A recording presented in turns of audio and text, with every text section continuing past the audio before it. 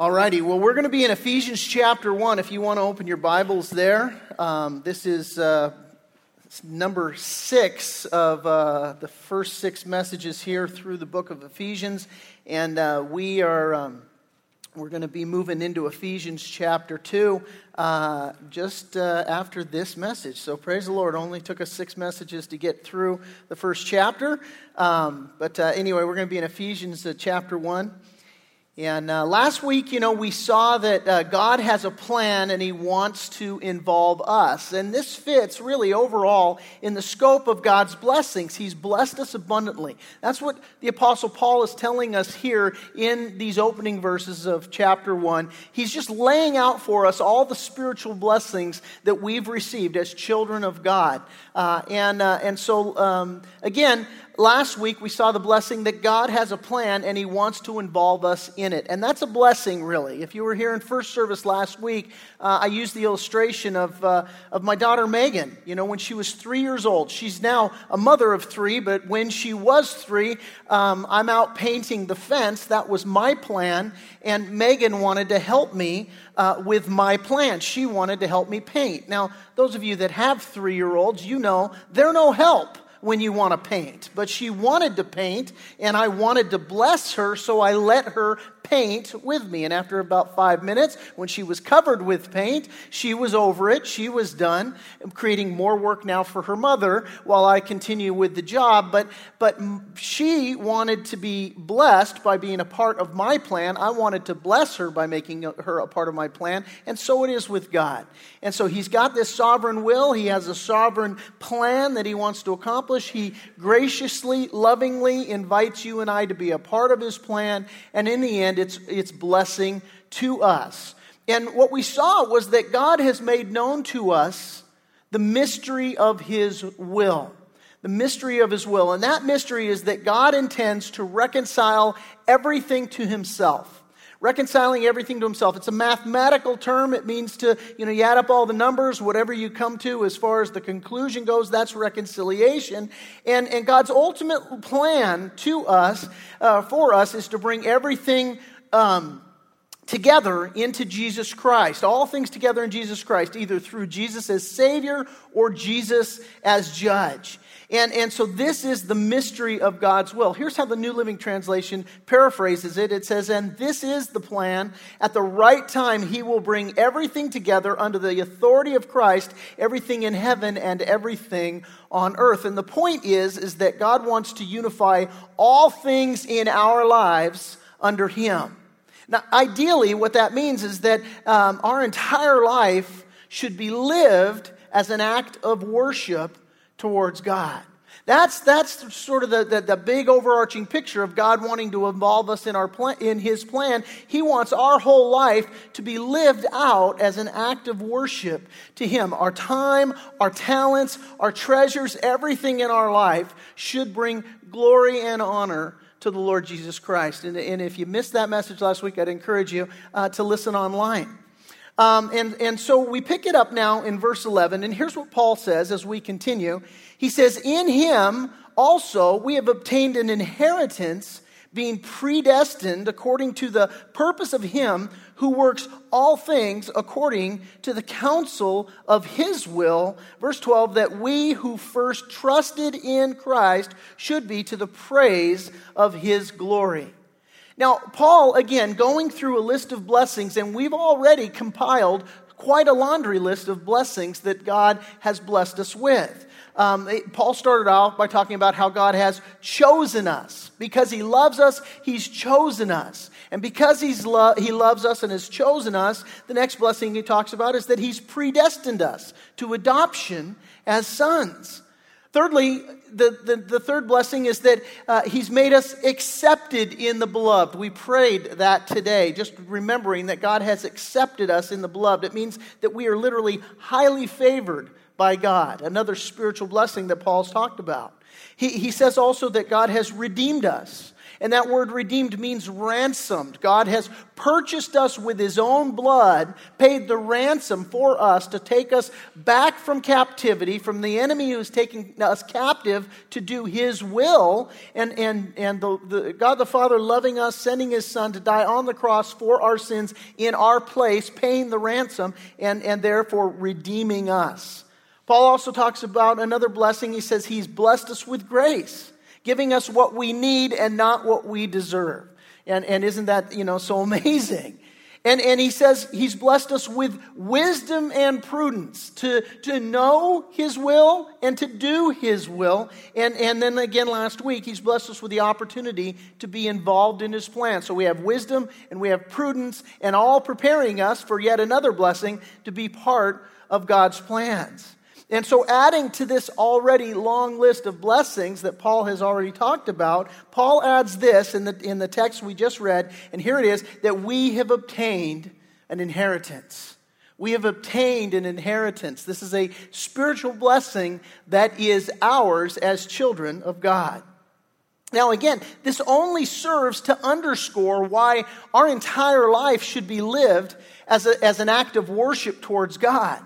Because it's just on and on and on and on. He blesses, he blesses, he blesses, he blesses. We saw last week that Christianity different than any other religion. Because Christianity, God doesn't ask you to give to him, he gives to you. He gives himself to you as a gift. And he just asks that you receive him. And that you let him change your life, that you let him transform your life, that you let him set you free from bondage and captivity and hell and damnation and death. And he gives to you life, and that more abundantly. And so all of these blessings cause us to worship him. And now we see, he's over and above all that, he's given to us an inheritance. Now, who is it that receives an inheritance? Well, typically, it's the children, right? It's the kids. It's the heirs that receive the inheritance. Growing up, I lived next door to Torrance Copp, and so for all of my life that I can remember, I lived across the street from a Torrance Copp, and his son was my best friend. He was the best man in my wedding. And then I moved. When I was in the 5th grade, we moved. And then I moved next door to another Torrance cop. And then this guy, he's just a cop, just a beat cop. He just, working and making a cop's salary and having a cop's pension. But he invested his money wisely. And in investing his money wisely, he started buying houses all throughout the city there. Just one after another, he'd buy a house and he'd fix it up, and then he'd rent it out, and then he'd get, the income from that, and he'd roll it over and he'd buy another house. He was a shrewd investor. And so by the time, the guy was in his 60s, he had purchased like a dozen homes that he now owned and was collecting rents from. And what he did was he set up all of those houses and all of the things that he had invested, he set up for his children, for his heirs. And sadly, he would die at a young age, but he spent his life amassing this inheritance for his children to bless his children, to benefit his children so that they, could get an education and all. And so that was what this man did for his kids, and God's the same way. In fact, Paul says this to the Romans in Romans chapter 8. He says that the Spirit himself, speaking of the Holy Spirit, bears witness with our spirit that we are children of God, and if children, then heirs. Heirs of God and joint heirs with Christ, if indeed we suffer with him, that we may also be glorified together. And so as God's children, we are joint heirs with Jesus Christ, and as such, we have an inheritance. Now, what exactly is our inheritance? Well, according to Jesus in Luke chapter 12, it's the kingdom of God. I mean, talk about a cool inheritance. I mean, these next door neighbors of mine, they inherited 12 houses in the South Bay, a mile from the beach. Cool. But we as children of God, we inherit the kingdom of God. Talk about some valuable real estate, right? Turn to Luke chapter 12.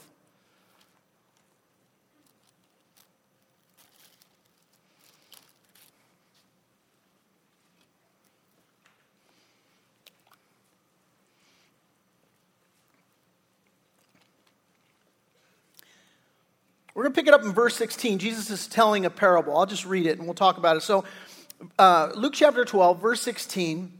Then he, Jesus, spoke a parable to them, saying, the ground of a certain rich man yielded plentifully. and he thought within himself, saying, what shall I do, since I have no room to store my crops?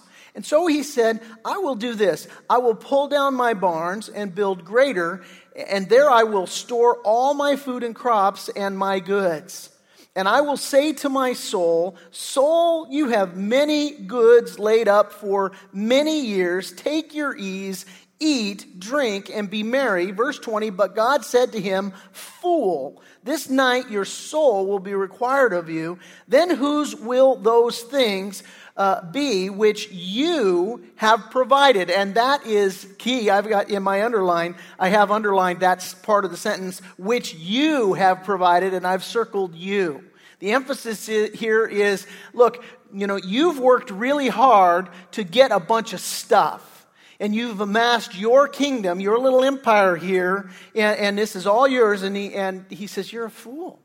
Your whole life is wrapped up in this little empire here on the earth, in the temporal, and you're going to die. And then who's going to get all that stuff? Verse 21, he says, so is he who lays up treasure for himself and is not rich toward God. Now he continues, verse 22. Then he said to his disciples, therefore, I say to you, do not worry about your life, what you will eat, nor about the body, what you will put on. Life is more than food, and the body more than clothing. Consider the ravens, for they neither sow nor reap, which have neither storehouse nor barn, and God feeds them. How much more of value are you than the birds? And which of you, by worrying, can add 1 cubit to his stature? If you then are not able to do the least, why are you anxious for the rest? Consider the lilies, how they grow. They neither toil nor spin. And yet I say to you, even Solomon in all his glory was not arrayed like one of these. If then God so clothes the grass, which today is in the field and tomorrow is thrown into the oven, how much more will he clothe you, O you of little faith? And do not seek what you should eat, nor what you should drink, nor have an anxious mind. For all these things the nations of the world seek after, and your Father knows that you need these things. But seek the kingdom of God, and all these things shall be added unto you. Verse 32, he says this, do not fear, little flock, for it is your Father's good pleasure to give you, and here it is, the kingdom. This is our inheritance. It's your Father's good pleasure to give you the kingdom. And he goes on to say in verse 33, sell what you have and give alms. Provide yourselves money bags which do not grow old, a treasure in the heavens that does not fail, where no thief approaches nor moth destroys. For where your treasure is, your heart will be also. So now I want you to look there at verse 33, because there's a couple things, key, very important, I want to point out. First of all, if you'll take a look there, he says, provide yourself, sell what you have, give alms, provide yourselves money bags which do not grow old. Now, what I have written in the margin of my Bible, I've underlined that word money bags. And in the margin of my Bible, I wrote, a bag is not the treasure, it only contains the treasure. The bag is not the treasure. It's just a bag to hold what the true treasure is. I mean, you find a wallet on the ground, cool, and it's empty. Well, there you go. It's an empty wallet on the ground. Or you find, an empty, purse in the cupboard or whatever it is, an old wallet in the drawer, and you're thinking, oh man, I wonder if I left it, and you open it up. No, it's just empty. It's just a container, just a bag. The value is what's in it. And what Jesus says here, he says, sell what you have and give alms and provide yourself money bags for the true treasure. So the idea here, when he says sell what you have, that word sell, it literally means to exchange. And it's talking about you need to exchange that which is really worthless for that which is worth something. And then he says, sell what you have and give alms. If you want to circle that word alms, here's what it literally means. The root of that word literally means mercy, kindness, or goodwill towards the miserable and afflicted, joined with the desire to help. Let me say that again. It means mercy, kindness, or goodwill toward the miserable and afflicted, joined with a desire to help. Now, hold that thought, turn back to Ephesians chapter 1, and look with me again at verse 11. See, here's the thing. Paul says this. He says, in him we also have obtained an inheritance. We have a treasure in heaven. Being predestined according to the purpose of him who works all things according to the counsel of his will. Now, if you're with us last week, you know that there's a difference between his use of the word predestined here and his previous use of the word predestined. Previously, when Paul talked about us being predestined, he was speaking of our salvation, that we are predestined for salvation. That's a huge topic. We could talk all Sunday about it. We went through it previously. If you missed it, you can listen to the message from a couple of weeks ago, several weeks ago, explaining this idea of predestination. But when he uses this word again here about this predestination in verse 11, it's not talking about our salvation. He's talking about our predestined good works, the works that he has prepared beforehand that we should walk in. And so if you take the thought that Jesus talking about, hey, you've got, this inheritance and your treasure is in heaven and all, and when he talks about, listen, sell what you have, exchange what you have, give alms, right? So that you can have, this full treasure in heaven, that it's this mercy, kindness, goodwill towards other with a desire to help. Well, what you link it all together here and you look and you say, man, I have this great inheritance by God. And the idea here is that, man, I'm predestined to good works. And so as one of God's children, as a child in Christ, I've inherited the kingdom. And since that's my inheritance, and since that's my future, what Paul is saying here is that everything in life should be ordered and oriented there, not here. Everything in my life should be oriented toward my kingdom and towards my inheritance and not towards here. And that's a huge point, because instead of hoarding my stuff, I have the opportunity to worship God with my stuff. And that's the point, and that's the idea. And so we worship, Paul says, through predestined works that God has prepared before us that we should walk in them. These predestined works. The psalmist said this, the steps of a good man are ordered by the Lord, and he delights in his way. And that word ordered, it literally means set up. The steps of a righteous man are set up by the Lord. Brennan and I had dinner this week with our friends Janie and Justin Alfred, and Janie was telling us a story about Justin when they were pastoring a church in Louisiana. And there they were, and they're actually in New Orleans, and so as Justin was driving down the road, he's just driving down this road. He sees this man sitting on his porch. Never been on this road, never seen this man before in his life, and he actually passed him, and the Holy Spirit spoke to his heart and said, "Go speak to that man." And so he stopped the car, he got out of his car, he walked up, greeted the man on the porch, and you know what the man said to him? "I've been waiting for you." God had predestined, he'd ordered this work, he'd prepared this work, he'd set up this work, and then, Justin goes up, shares the gospel with this man, he ends up getting saved, and they go inside, and his whole family ends up getting saved, giving their lives to the Lord. And so this amazing thing here is that we've obtained this inheritance, And coupling that together with what Jesus says to his disciples in Luke's gospel, the idea is, man, you've got this inheritance, you're rich in heaven, and the guy who lives his life completely oriented about this world and his stuff in this world and his little empire in this world, and completely neglecting the fact that, no, you have a kingdom in heaven, you have an inheritance in heaven, and the dichotomy is, man, you want to be rich in the things towards God. And what you don't want to have is this purse or this money bag that you're filling up with all of this worthless stuff. No, you want to be filling up your life with the stuff that is inconsistent, or that is in keeping with, that is consistent with your treasure in heaven, the things in heaven.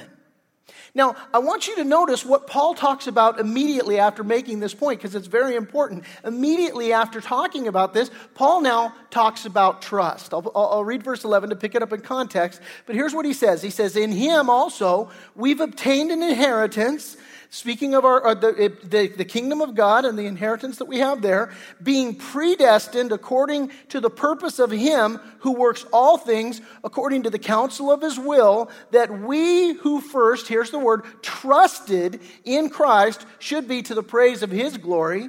In verse 13, he says, in him you also, there's the word again, trusted after you heard the word of truth, the gospel of your salvation, in whom also, having believed, you were sealed with the Holy Spirit of promise. So what Paul is saying here, as he says trusted, and you might want to circle that word, nearby you could write this, you could write the word hope, because that's literally what that word means.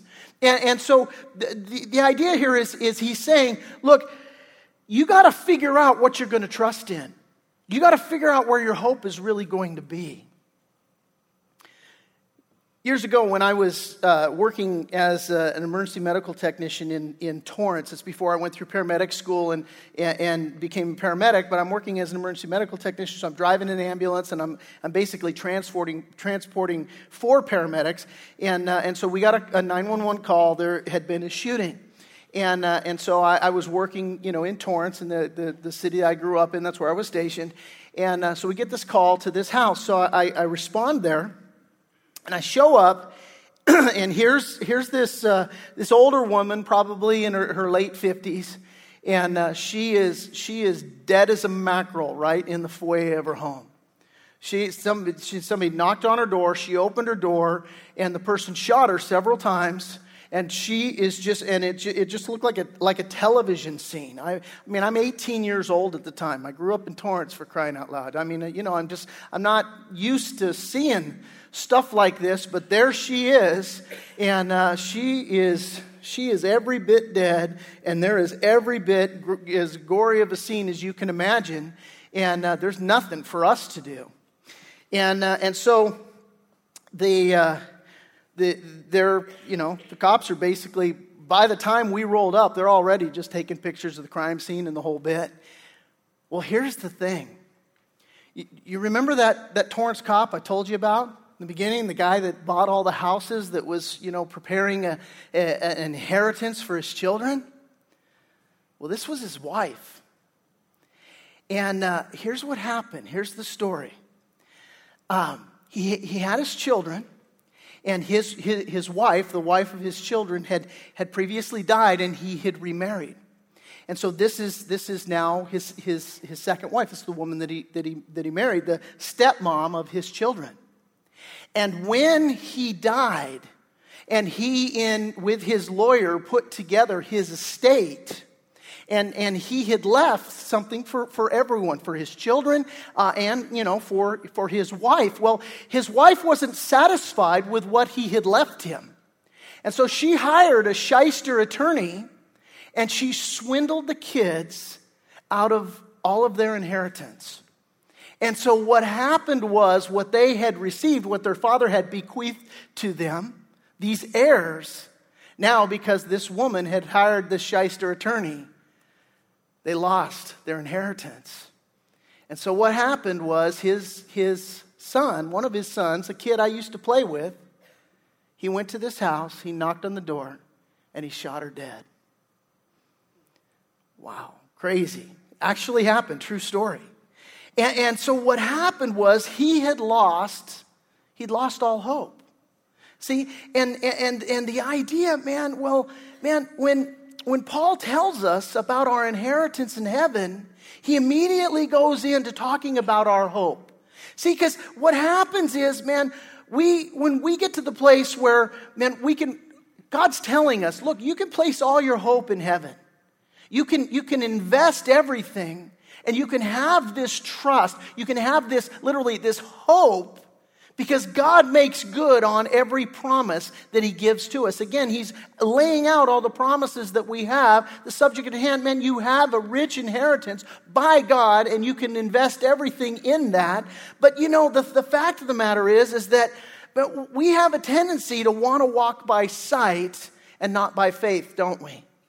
We're physical beings. We live in a physical world, and we're physical and spiritual. And the Bible says that we're supposed to trust God by faith. The problem is that faith isn't something that you can always quantify. It's something that the Lord says, listen, trust me. You have an inheritance. You are rich in your inheritance. And so don't fill your money bags up with all the stuff of this world. Fill your money bag up with the things that give alms. Give those things that are diligently mindful of the kingdom of God and the things that God has called you to do, called me to do. And as we do those things, what happens is what we're doing, we're filling up our money bag, so to speak, with the hope and the promises that God has given to us, and we're trusting in that. But so often what happens is we walk by sight and we think, that it's what I can do, and it's what I can engineer, and it's what I can reasonably put together. And so the thing is that we battle with this all the time. By the way, that's one of the big reasons that we fall into sin. Because what happens is sin offers you a counterfeit, and sin offers you something tangible right there in front of you, and sin says, hey, listen, why wait? You can have it now. And it's right here, and you can touch it, and you can feel it, and you can experience it. There's no reason to have any sort of delayed hope, You can have this now. And so that's so often why we yield to sin, and what the allure of sin is that doesn't require any faith whatsoever. I can have it now, it can satisfy me now, and yet it leads to death. And so what Paul is talking about here is he's talking about this issue of trust.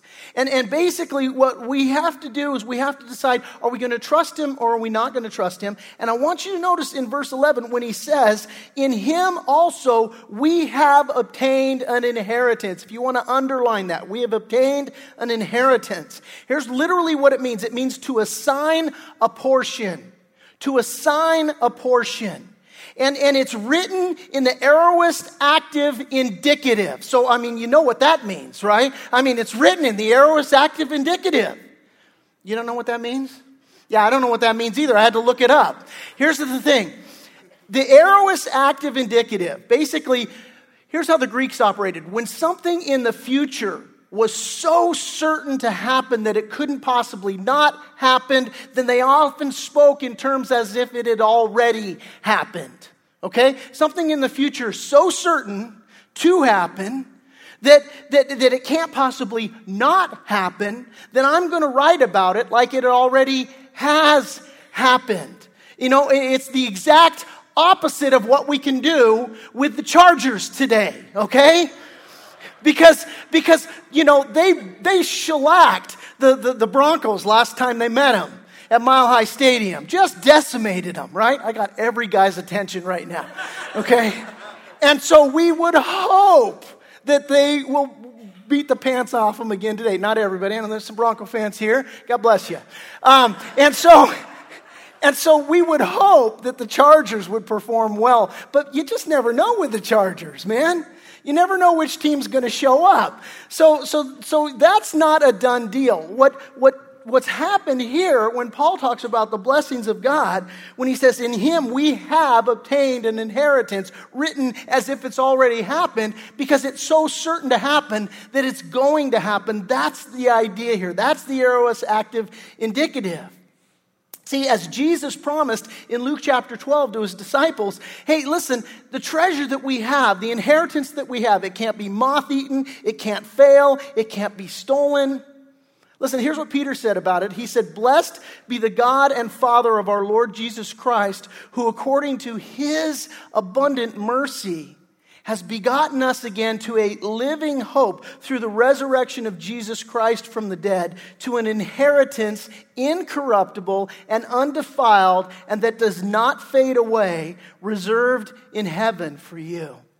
And so Paul reminds the Ephesians here, listen, your trust is well-founded, and your inheritance is secure. And notice what he says next, continuing in verse 13. He says, in him, I'm going to pick it up in context, in him you also trusted after you heard the word of truth, the gospel of your salvation, in whom also, having believed, you were, here's the point I want you to get, sealed with the Holy Spirit of promise, who is the guarantee of our inheritance until the redemption of the purchased possession to the praise of his glory. Here's the next blessing that God has blessed us with. God has blessed us with his Holy Spirit. He has blessed us with his Holy Spirit. And Paul says to them, listen, after you trusted and believed in Jesus Christ, you were sealed with the Holy Spirit of promise. Sealed with the Holy Spirit of promise. See, in the days of the Ephesians, and when this was written, buyers, when they would go to the market and they would purchase something, a lot of times you'd have a guy, he would travel in from out of town. He would take, his money with him. Jesus told a parable of a harlot, a gal that had actually it was it's I think it's in the book of Proverbs where there's this harlot, and she entices this man to come and sin with her, and she says, my husband's gone away on a long journey, and he's taken his money bags with him, and so come on with me and we can get together, we can hook up, kind of thing. 21st century translation. So. And basically, when she says he's taken his money bags with him, the idea was these guys, they would travel, they would take their money with them, and they would go on a trip to purchase things. Now, when they went and they purchased things at the market, what would happen is, as they bought it, it then would be packaged and sealed. And they would seal it actually they would take the wax and they would put that over the seal, and the guy, usually with some sort of a signet ring that had his mark on it, he would press it into the wax, and he would mark it, he would seal it with his own seal. And by marking it with his own seal, this wax seal, it was a sign of ownership, and it was there to protect and secure the contents. Hey, that's mine, and it's coming to me. I've sealed it up. And I'm going to have it, shipped to me, and that's for mine. And the deal is that the Holy Spirit's presence in our life, this is what what Paul's saying, his presence in our lives, it acts as that seal, which indicates his protective ownership over us. Listen, Jesus said this, he said, he who has received his testimony has certified that God is true. John 3:33. Now, that word certified literally means to set with a seal. That's what that word certified means. He is set with a seal that God is true. And so when does this happen in our lives? Well, Jesus says it's when we have received his testimony. In other words, when you take up, when you lay hold of something, that's what that word received means. You take up, you lay hold of. Literally, that's what that means in the Greek. And so when we truly believe, when we take up, when we lay hold of, Jesus is Lord. Jesus is the Messiah. Jesus is the one sent by God the Father to redeem us, to make us right with God. When we take that up, when we truly believe it, when it becomes not just something we believe intellectually, but something we actually take up and believe and begin to live out by faith. I'm going to place my hope in the Lord. I'm going to place my trust in the Lord. I'm going to begin changing the way that I live to honor the Lord. And this is the idea of taking up and laying hold of. This is the idea. When we receive his testimony, man, he sets us with his seal. That seal of the Holy Spirit. Now, Paul says in verse 14, who is the guarantee of our inheritance until the redemption of the purchased possession. He's the guarantee. Turn to John chapter 14, if you would. John chapter 14. Interesting thing here as you get there to John chapter 14. Jesus, he's been with his disciples, and they've left everything to follow after Jesus. And so now what's happening is Jesus is preparing them. He's telling them, hey guys, I'm going to the cross and I'm going to die. And they're freaking out a little bit, you know. And so they don't get the whole thing that he's going to go die on the cross for the sins of all mankind, that he's going to suffer, die, be buried, and then on the third day he's going to raise again. Now, he keeps telling them, he's spelling it out for them. They don't get it. They don't understand. They don't have a comprehension of it. So they're freaking out. And again, not unlike, if I can just, use the analogy, what happens is we in our faith, a lot of times, we're in this place where, man, I'm trusting in God and I'm believing in God, but sometimes I just don't get or understand the things that God's asking me to do by faith. And so I begin to vacillate and I begin to worry and I begin to fear and all. And so what is it? Am I going to trust in the Lord or am I going to trust in myself? And this is why, and we see it reflected in the disciples, even though after everything happened and Jesus told them what was going to happen, this is why Peter freaks out and denies the Lord 3 times. This is why he's doubting. This is why, at a certain point in time when Peter was told, hey, listen, you need to go and wait, for the gift my Father promised, Jesus talking about the Holy Spirit, Peter, looking at his buddies going, you know what, I'm going back to fishing. He says, I'm going fishing, but the way it's written there means I'm going back to fishing. I'm going back to my old way of life. I'm going to go back to trusting in the things that I can do, that I can engineer, that I can manipulate. And man, that just resonates so much with us, doesn't it? Because we have a tendency sometimes to freak out. We have a tendency sometimes not to trust. And so Jesus talking to them, here's what he says, John 14, verse 1, let not your hearts be troubled. You believe in God, believe also in me. In my Father's house are many mansions. If it were not so, I would have told you, I go to prepare a place for you. And if I go and prepare a place for you, I will come again and receive you to myself, that where I am, there you may be also. Look, you've got an inheritance. It's the kingdom of God. It's amazing. It's going to blow your mind. And you got to trust, I'm going to go, I'm going to come back, I'm going to receive you to myself. And he says, and where I go you know, and the way you know. And Thomas, who we all know as Doubting Thomas, says to the Lord, Lord, we do not know where you're going, and how can we know the way? And Jesus said to him, after he probably said, no, Jesus said to him, I am the way, the truth, and the life. No one comes to the Father except through me. If you had known me, you would have known my Father also. And from now on, you know him and have seen him. And Philip says to him, Lord, show us the Father, and it is sufficient for us. Now, Jesus, it's like the 3 Stooges, just one right after another. And we can take pot shots at them. We're just like them, And so Philip says this, and Jesus says to him, verse 9, have I been with you so long, and yet you have not known me, Philip? That's a message right there, that statement. I just want to pause and let that sink in. Have you been with me so long and yet you don't know me? And then, so we can have a life of walking with the Lord. And there can be those things in our life where the Lord would rightly say to us, have you been with me for so long? You still don't know me? And so Jesus says to him, man, you've not known me, Philip. He who has seen me has seen the Father. So how can you say, show us the Father? Verse 10, do you not believe that I am in the Father and the Father in me? The words that I speak to you, I do not speak on my own authority, but the Father who dwells in me does the works.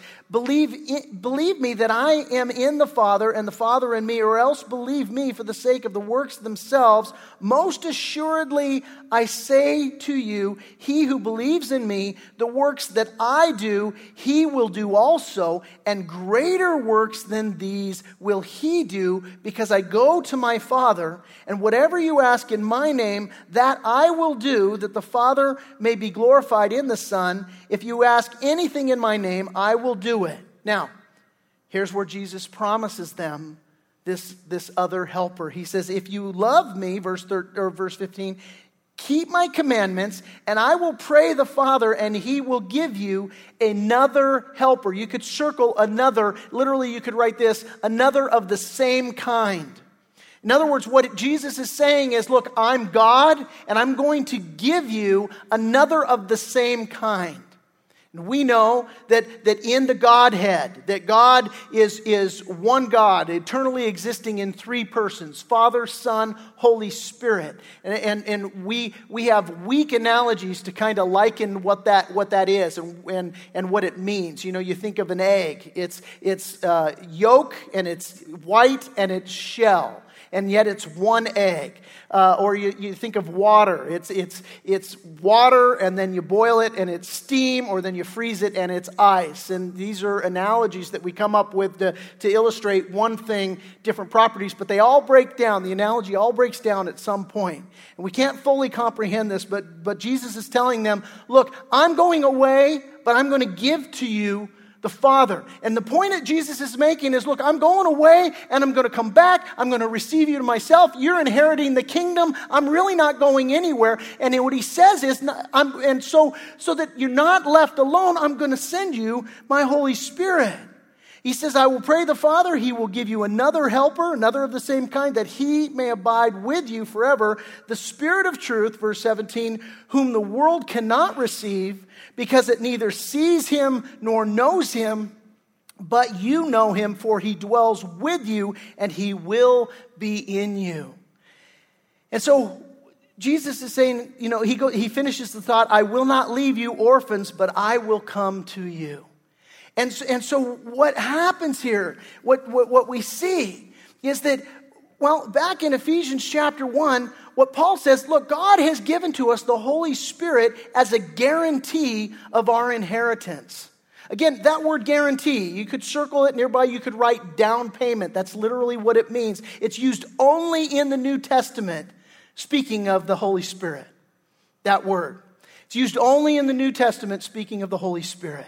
And it is a huge down payment of your future inheritance. Listen what Paul says as we just read down this list. Verse 15. Therefore, Paul says, I'm in Ephesians chapter 1, verse 15. Therefore, I also, after I heard of your faith in the Lord Jesus and your love for all the saints, do not cease to give thanks for you, making mention of you in my prayers, that the God of our Lord Jesus Christ, the Father of glory, may give you, here it is, the spirit of wisdom and revelation in the knowledge of him. And so one of the things that we have in the Holy Spirit, he's our guarantee of our future inheritance. And now we start to see this inheritance that we have. He's the spirit of wisdom. He gives us revelation of God, of the things of the kingdom, of his word. Verse 13, the eyes of your understanding being enlightened, that you may know what is the hope of his calling. And so he gives us enlightenment. He gives us the knowledge of his calling in our lives. What are the riches of the glory of his inheritance? He begins to show us just how rich we are and open our eyes to that in the saints. Verse 19, and what is the exceeding greatness of his power toward us who believe, according to the working of his mighty power. Verse 20, which he worked in Christ when he raised him from the dead and seated him at the right hand in the heavenly places. Listen, what Paul is saying here is, look, you've been given the Holy Spirit as a guarantee that your inheritance is secure. And the Holy Spirit gives you, excuse me, all of these things. And he gives us power. The same power, what Paul says here, that raised Jesus Christ from the dead. This is the power that you have received in the Holy Spirit. It's an amazing thing to think about. This power that has been given to us. And the idea that Paul's conveying here, don't miss this, is that as you experience the presence and the power of the Holy Spirit working in your life, that you're going to be emboldened in your faith. You're going to be emboldened. You're not going to be in that position where it's like, okay, I know that I've got an inheritance in heaven, but I've got these temptations of the flesh here and now. No, Paul says, look, when you start experiencing the Holy Spirit's power in your life, you are going to be emboldened in your faith. You're going to be encouraged in your faith. Jesus said this in Acts 1:8. He said, you shall receive power when the Holy Spirit has come upon you, and you shall be witnesses to me in Jerusalem and in all Judea and Samaria and to the ends of the earth. And that word power, it's a Greek word dunamos. We get the word dynamite from that word, and it speaks of incredible power. And listen, Jesus goes on to say in John chapter 16 that he gives a list of the powerful works of the Holy Spirit, what the Holy Spirit in your life and him working in my life, what it's going to do. He says the Holy Spirit will convict us of sin. He says the Holy Spirit will guide us into all truth. The Holy Spirit will speak into our hearts the very words of God. He says the Holy Spirit will tell us of things to come. He says that the Holy Spirit will glorify Jesus Christ. Listen, I just want to close on dialing into this, all right? Just a couple of minutes here. I want you to hear this. Have you ever felt convicted in your sin? You do something that you're convicted and you feel guilty and all. Do you know that's a guarantee that you belong to him? That's a guarantee because Jesus said that the Holy Spirit is going to convict the world of sin. It's going to convict us of sin. Now, let me give the caveat to that because he convicts everyone of sin. He's written his law on the tablet of our hearts, of the hearts of all mankind. That's why people know right from wrong. People even who deny God, the existence of God, you do something that violates the law of God and they'll say, that's not right. Well, who told you that's not right? It's like Adam and Eve saying, oh, we saw that we were naked. Well, who told you that you're naked, right? But the issue is, he's written his law on the tablets of our heart. So the issue is, you can sin against God as a non-believer and still experience conviction, but that's still a sign of God's love because it's the Holy Spirit that he sent to convict the world of sin. So if you're a non-believer and you're convicted of sin, it's the proof that God loves you and that he wants you to repent and turn to him. And it is the Holy Spirit's operation in the world that brings that to pass. If you're a believer and you fall into sin and you begin feeling conviction, you begin feeling that guilt and that remorse, that's a symbol, a sign in your life. That's the seal of the Holy Spirit in your life that says you were meant for better things. You have an inheritance. And that conviction tells you, listen, God loves you. And he just wants you to turn to him.